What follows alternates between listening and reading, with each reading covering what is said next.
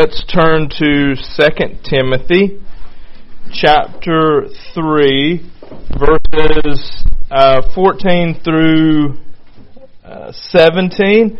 We've actually looked at this previously. I want us to look at it again. So, over the last several weeks, we've been looking at various characteristics of Scripture. So, we kind of began this study exploring the inerrancy of Scripture. What do we mean when we say that Scripture is inerrant? What do we not mean? We then stepped into the authority of Scripture. What does it mean that Scripture has authority over our lives? This verse that we're looking at today was kind of one of the key verses that we started exploring when we looked at the authority of Scripture and the authority that Scripture has to give us commands for living our life. We then pressed into clarity and the clarity of Scripture. Can we know? Can we read? Can we trust what we read? Do we need to have a PhD in theology to be able to gain things from God's Word? As we kind of explored the clarity of Scripture, we saw there that if we approach God's Word with open hearts, open minds, that God's Spirit makes clear His Word to us. We then looked at the necessity of Scripture last week. Instead of going into the history of the way that the church has viewed the necessity of Scripture, what I thought we would do this time is press on into another subject and then look at those combined, and because they're closely related, especially kind of the way that the church has viewed them historically. So I thought it would be worth going into another subject. This morning we're going to be looking at the sufficiency of Scripture, and then next week we'll look at both the necessity and the sufficiency of Scripture and how the church has viewed those down throughout the ages. So today we're going to be exploring the sufficiency of Scripture, and to do that we're going to look at 2 Timothy chapter 3. Where we kind of started this thing off. Once we get finished with this, we're going to be pressing on into another major category. So just for the sake of kind of us seeing where we're going and just kind of a reminder of this.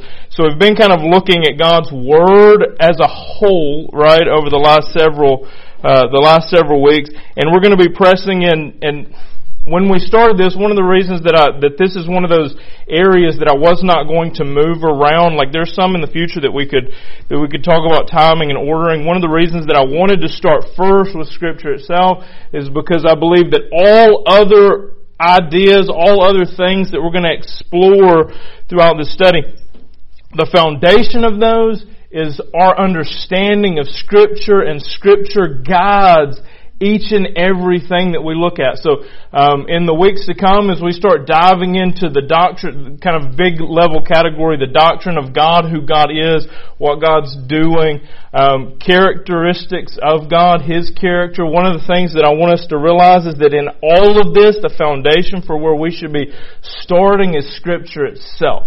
Right? So that's why we've been spending so much time looking at Scripture. And today I want us to ask ourselves this question: is Scripture sufficient for this task?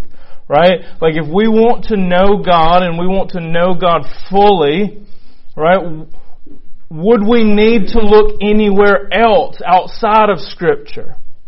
Like, what role does Scripture have? Here's a question for you. Is Scripture enough to know God completely? Right? So we've said that Scripture was necessary last week for knowing God. We said that Scripture was necessary for knowing the gospel, for maintaining spiritual life, for knowing God's will for us. Now I want us to kind of press into that a little bit more with the idea of sufficiency. Is it enough for us to know God completely, or do we need outside resources? Do we need outside material? Right? Can we know God completely with God's Word alone? Absolutely. Can we? Yeah. Now I want us to think about that. So we're going to be quick to say yes, but how often do you feel like when you approach God's Word that you don't have enough to get a good enough understanding of it to be confident in your thoughts about Scripture? right? And I think a lot of times this is likely the case. I don't think that it should be, but how do I know that this is the case? Is I think that most, I'm not going to say most, but many of us, and at many times, how true would it be to say that we concern ourselves more about what commentaries say about God's Word than what we can understand about God's Word? Right? Or how oftentimes do we put more weight on someone else's ideas about God's Word than we do our own? Right? Because a lot of times we lean on their knowledge. Why is this? I think it's because we understand what they're trying to say. The Bible, is kind of hard to understand sometimes. Well, here's the thing. We said like one of the foundational pieces of Scripture is that it's clear, right? Like there are areas where there's difficulty, right? Like Scripture, even speaking of Paul's writing, says there's some of Paul's writings that's hard to get, right? That takes some time digging into. But one of the primary kind of foundational things that we've been saying about Scripture is that Scripture is clear on the things that it speaks about. Right? So why is it then, if Scripture is clear, that we oftentimes find ourselves wanting to lean on others' ideas about Scripture than our own digging? And I believe He'll give it to us. I believe He'll give it to us too. But it's easier to just go read something else. It's easier. I want us to get this. The clarity of Scripture is not in question, right? Like, you can know what Paul said even in those difficult to understand areas if you press in. And it's not a matter of it being unclear. It's more often than not a matter of our own laziness. Well, isn't it easier for us to sit here and listen to you? It is. Good point. It is, right? 100%. It's easier for you to come in here. It would be easy for you to spend zero time, come in and say, let Landon tell us what Landon thinks, and I'm just going to believe that. Right? Why? Why is that easy? Because it takes little effort on your part. Right? Because it's a sinful nature.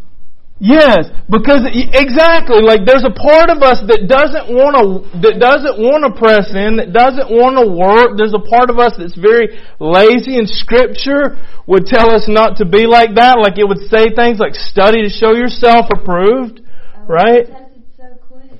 Just like, you can take things as is and be like, oh, this is what my thinking used to be. I'm just supposed to have childlike faith. Just take it as it is. Right, and we'll use that as a crutch, right? And it's a crutch to stay immature. Yeah. In my faith. And instead, as soon as I question about theology, or why do you believe this, or why are you so stuck on what Jesus did and who He was as a person, you don't really know He was a prophet. And then I'm I'm screaming. So what do you do too? Like, I want us to think about when we're pressed on matters of Scripture, what is your default?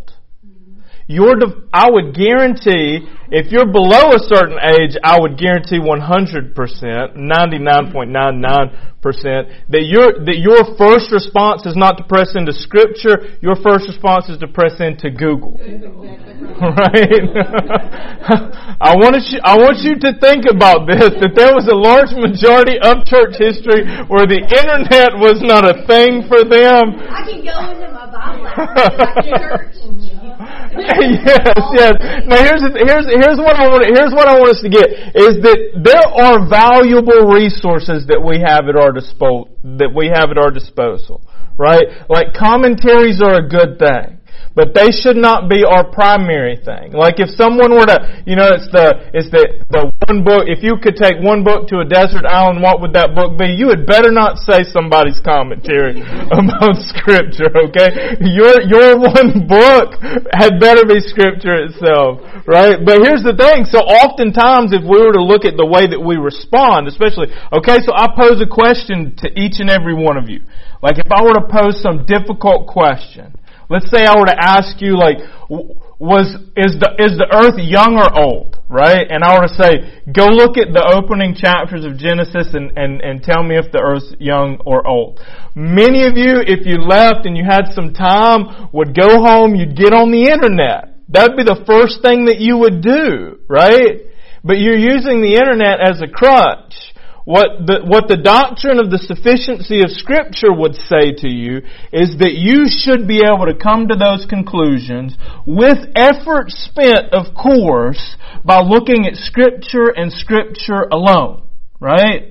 So when you're pressed, I want your default to be, Scripture is sufficient, it's clear, it's necessary. I'm not saying don't use your commentaries. Your commentaries are valuable resources. But what I am saying is that if you depend overly or to a sufficiently high degree on your commentaries to come to a firm biblical understanding of what God says about particular things, then you need to readdress that. Don't be lazy is one of the key things that I would say to take away. Scripture is sufficient for you, and it should be your first stop.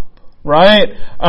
So and I actually took myself personally for probably like a decade. I intentionally said that I'm going, before I ever look at what someone else says about Scripture, I'm going to form my own idea first. Right? So for a decade, I would not let myself use a commentary at all. Now I'm not saying that's a good thing or that's the way that you should go, but I had this idea in my mind that I want to know what God says before I start looking at what other men say about what God says. Right? So Scripture should be our first stop. Because it is sufficient for us to know who God is. It is sufficient for us to know what God is doing. Right? So, first, check your actions. Do you actually believe that Scripture is sufficient? Right? I want to tell you that it is. I think Scripture testifies of itself that it is. And I think one good place to see this, 2 Timothy chapter 3, verses 14 through 17. We've looked at this in the past. So this is Paul here writing to Timothy. So 2 Timothy chapter 3 verses 4. I'm going to start in verse 14. But as for you, continue in what you have learned and have firmly believed, knowing from whom you learned it, and how from childhood you have been acquainted with the sacred writings which are able to make you wise for salvation through faith in Christ Jesus. All Scripture is breathed out by God and profitable for teaching, for reproof, for correction, and for training in righteousness, that the man of God may be competent and equipped for every good work. So we're going to explore this passage of text here. I want us to get an idea about what we mean, what does the church mean when the church speaks of Scripture and the sufficiency of Scripture. A couple of weeks back, we kind of we've been talking a lot when we dig into the history about the Reformation being a critical point. Scripture is one of those kind of foundational pieces. One of the 5 solas is sola scriptura, Scripture alone. And this is, I think, I want to bring that up. I want to mention that as kind of one of these pillars of our faith, because when we think about how do we know who God is, I want us to be confident that Scripture alone is our source for truth about who God is, right? In such a way that all preaching is subject to examination through God's Word, right? I'm not the final say about truth if I'm standing in a pulpit. Right? I think a lot of preachers blame bad sermons on the Holy Spirit. They said the Holy Spirit led me here, and in fact the Holy Spirit did not lead them there. And how do we know if the Holy Spirit is leading? How do you know if what I'm saying is from God? You examine it by Scripture, right? Scripture alone. Right? So I speak truth in so much as I speak truth about Scripture. Right? So if I'm claiming to speak truth about God, you'd better be asking, where do you find it in Scripture? So when the church has spoken about Scripture and the sufficiency of Scripture, this is kind of an idea of what we mean when we speak about Scripture being sufficient. So the sufficiency of Scripture means that Scripture contained all the words of God He intended His people to have at each stage of redemptive history. We're going to explore that a little bit. And it now contains everything we need God to tell us for salvation, for trusting Him perfectly, and for obeying Him perfectly.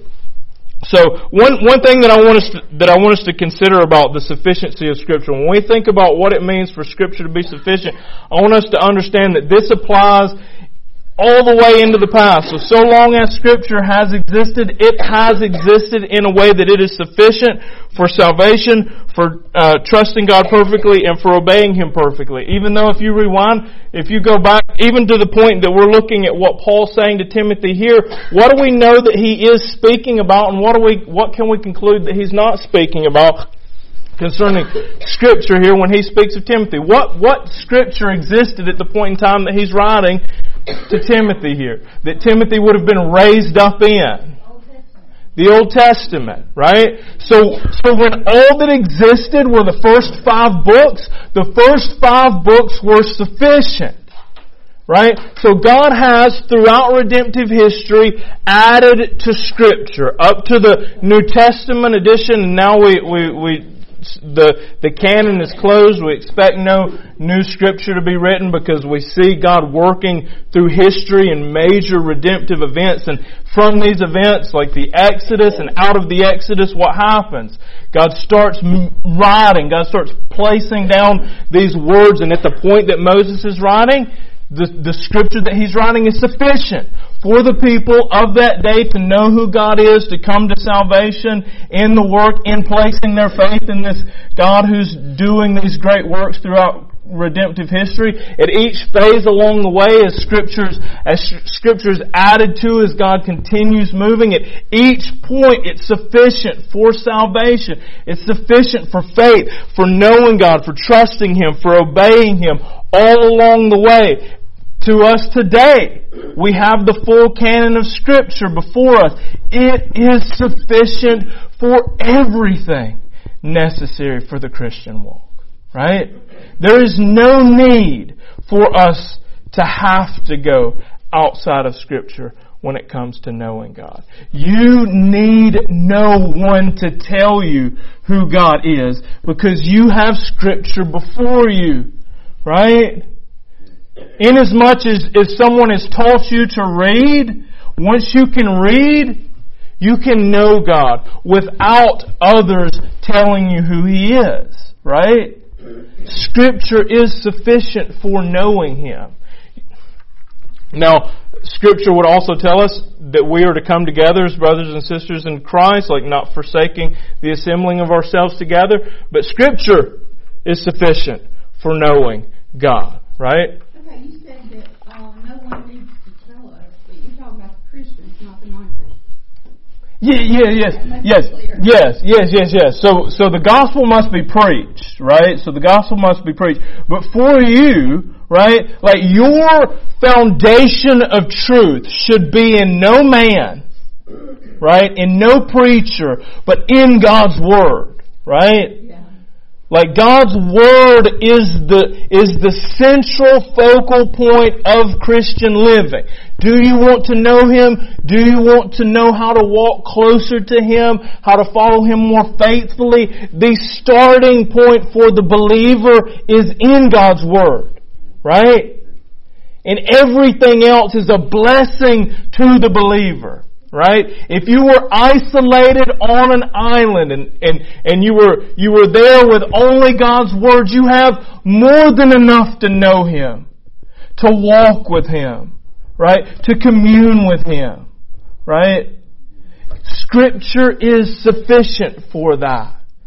But now, as believers, we can come together. These are the blessings of God towards believers, right? What we're doing here is a gift of God to us, right? So we can communicate about what Scripture says, but we should let Scripture be that focal point for us, right? And Paul says this in chapter 3 of 2 Timothy. He says, "But as for you, continue in what you have learned and have firmly believed." So one thing that I want us to see here, as we consider about learning through Scripture, because we're going to see that it's the sacred writings in verse 15 that he's speaking about here, is that Scripture is sufficient for bringing us into a place of firm belief, right? A firm foundation Scripture provides for us. I want us to get this, that you can know God and you can trust Him, and not in some way where you question things, but Scripture is sufficient for giving you a firm foundation, right? So you need not have that commentary to survive. That commentary can be beneficial. It can speed things up for you, but don't let it become a crutch in so much that you neglect Scripture itself, right? So example, as I'm teaching this class, as I'm trying to lay out this study, which is a multi-year study, right? One thing that I must guard myself against is saying, I'm going to go and see what Wayne Grudem said, right? And I'm going to spend the majority of my effort on what Wayne Grudem said instead of what Scripture says, right? So as I'm preparing to teach, I need to remind myself of this, is that I can do, systematic theology can be done with Scripture alone, right? It can be. Now here's the great benefit, the great blessing of the church and men of God pressing into God's Word, is that we can work together to quickly press on to a depth that that would take us significantly longer without the help of others. Right? So as I'm thinking about the systematic theology book that I'm using kind of as the outline for this class, right? I need to think, how can I leverage it in such a way that I can press in quicker, more faithfully, more reasonably than I would be otherwise, having to go and do what guarantee you took this man years and years and years to do, right? We're standing on shoulders in some sense. Right? But because we have that benefit, let's not think that we could not do it without it. Right? So that's one of the things that I want us to think about, that I want us to consider as we consider the sufficiency of Scripture, is all that we're going to be doing over the next several weeks, months, years, pressing into systematic theology. Let's realize that it's the depths of Scripture that we're trying to dig and dredge up here. Not what someone else says about it. So as we're pressing in, let's consider these things. Let's consider the Scripture itself, because it is sufficient for us to come to a firm belief in who God is and what He's done. But it's going to require effort on our part, right? It's going to be something that we have to press into diligently. It's something that we will learn. But as for you, this is again 2 Timothy chapter 3 verse 14, but as for you, continue in what you have learned and have firmly believed. So we need to continue in what? In this firm foundation, in this understanding of where this truth comes from, these sacred writings that he speaks about here in a second, knowing from whom you learned it, and from your and how from your childhood you have been acquainted with the sacred writings. So Timothy here has teachers, and he has the Scriptures available, and this is afforded for him a firm foundation, a firm belief. And what does it say about these sacred writings here at the end of verse 15? It says these sacred writings which are able to make you wise for salvation through faith in Christ Jesus. So Scripture itself sufficient for us So here's one thing that I want us to get. When we think about Scripture and the sufficiency of Scripture, Scripture is not sufficient for you to learn the sciences, right? Scripture is not sufficient for you to be a mathematician. Like Scripture has a focus on what it's intended for, and it's sufficient for those things, right? So it's not to say that Scripture speaks to every matter, but the matters in which Scripture speaks to, it speaks to us in a way that's sufficient for us to come to a full understanding of those matters as it is intended by God for us to have, right?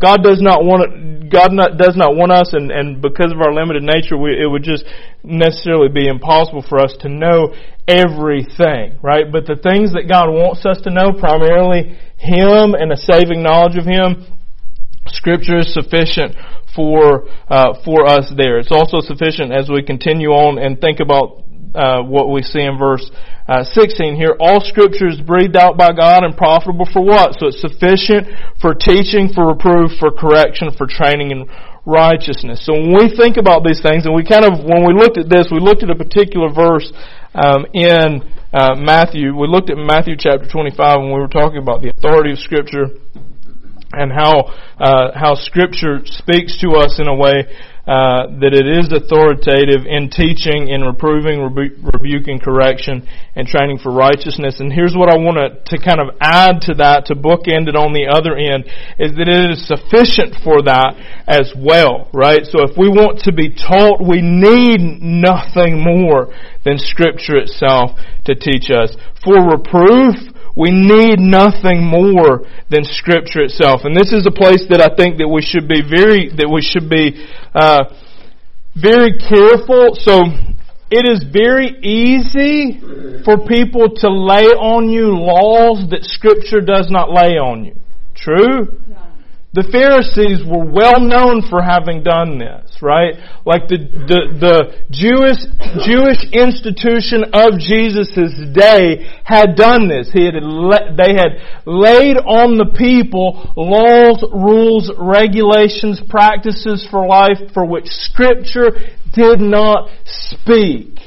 And we do that in a lot of ways today as well. And I want us to be, I'm not gonna name any ways that I think that we do that, but I think that we do, right? And I think we need to be very careful laying weight on people that Scripture does not lay on them, right? Condemning, an example of this. So like for Paul, as he's writing, to kind of the people of his day, there was this transition for many of the Jews coming from like, you don't eat these things and you can't eat these other things, right? So we get an example of this where Peter even tells God himself, like, I'm not going to eat that, that's unclean, and God's like, don't call unclean what I've made clean. Like, so like in the New Testament we see where certain people would not eat certain things, or they would not drink certain things because of their conscience sake, and we see, well, if it's your conscience, then that's fine. But what we see in particular is those who had weak consciences about certain matters were pressing those matters on people who didn't, in such a way that Scripture did not give them right to do. They would say, you should not eat this thing. But there was no scriptural support for that.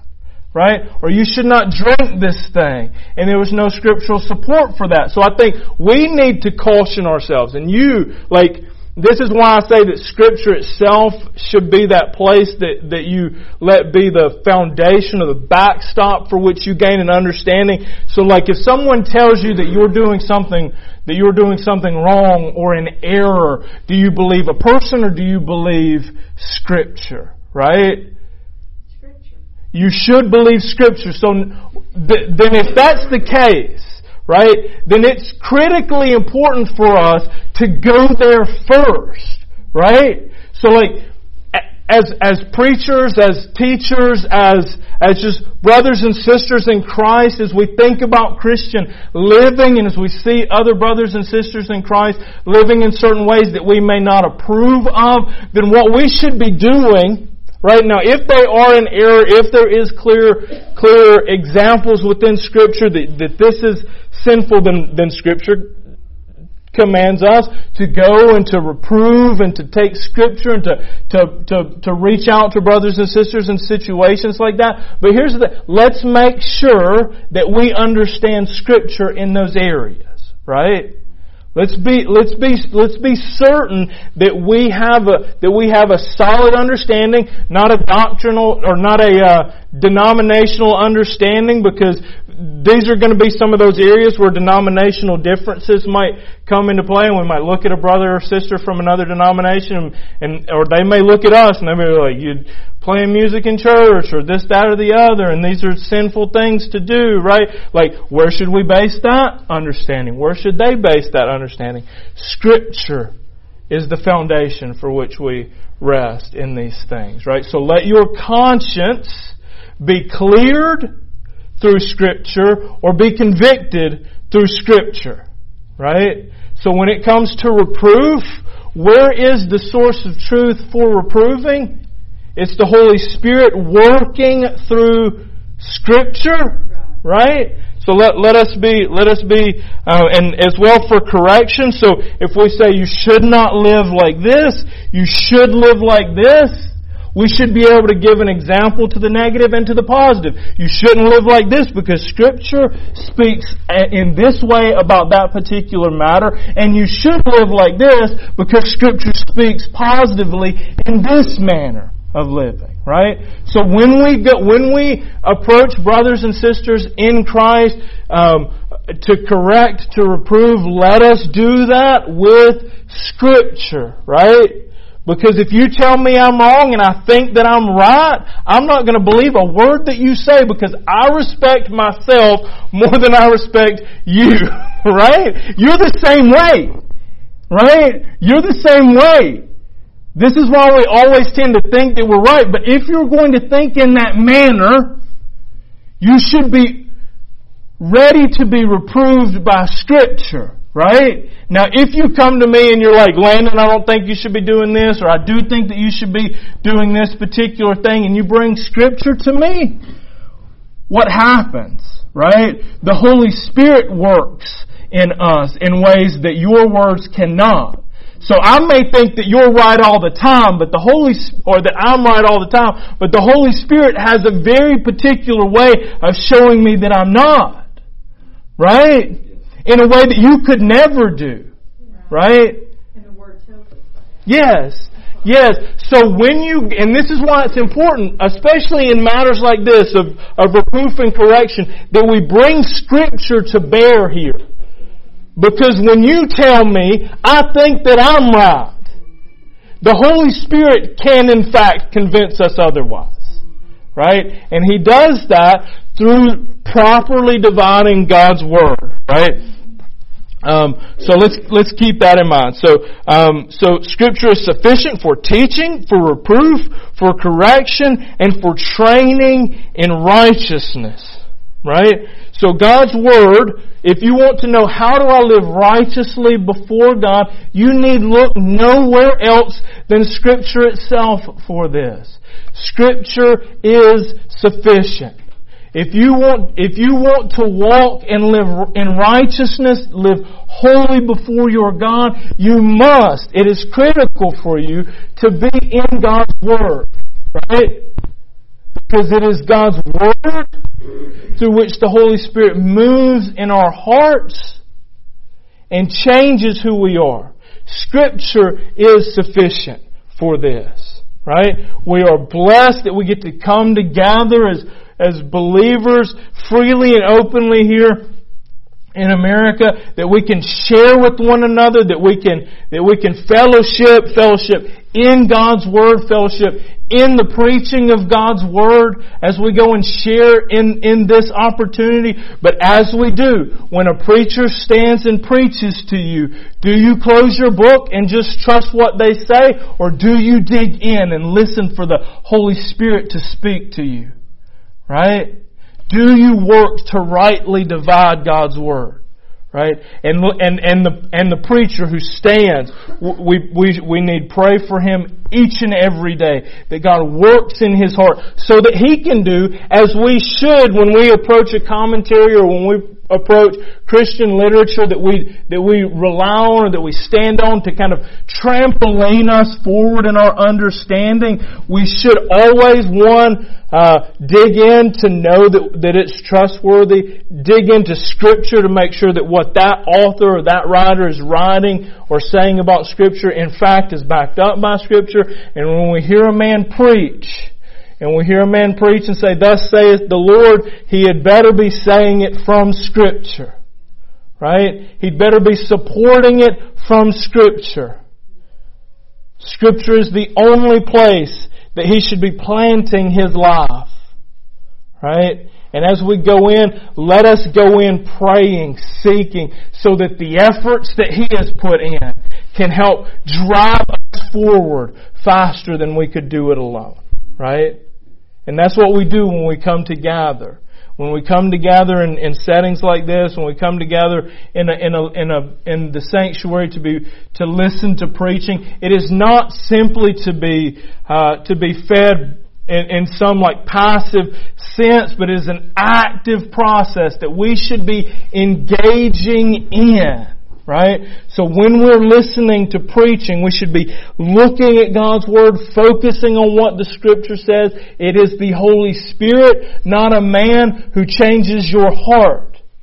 And He does that through the preaching of His Word, through the reading and studying of His Word. And His Word is sufficient to bring us to salvation, to bring us to firm foundations where we trust God perfectly, and to bring us to firm foundations from which we can stand and obey Him perfectly as well. So as the Reformers placed before us the idea of sola scriptura, so too we stand in that reality that Scripture alone is sufficient for us to know God, to trust Him, and to obey Him.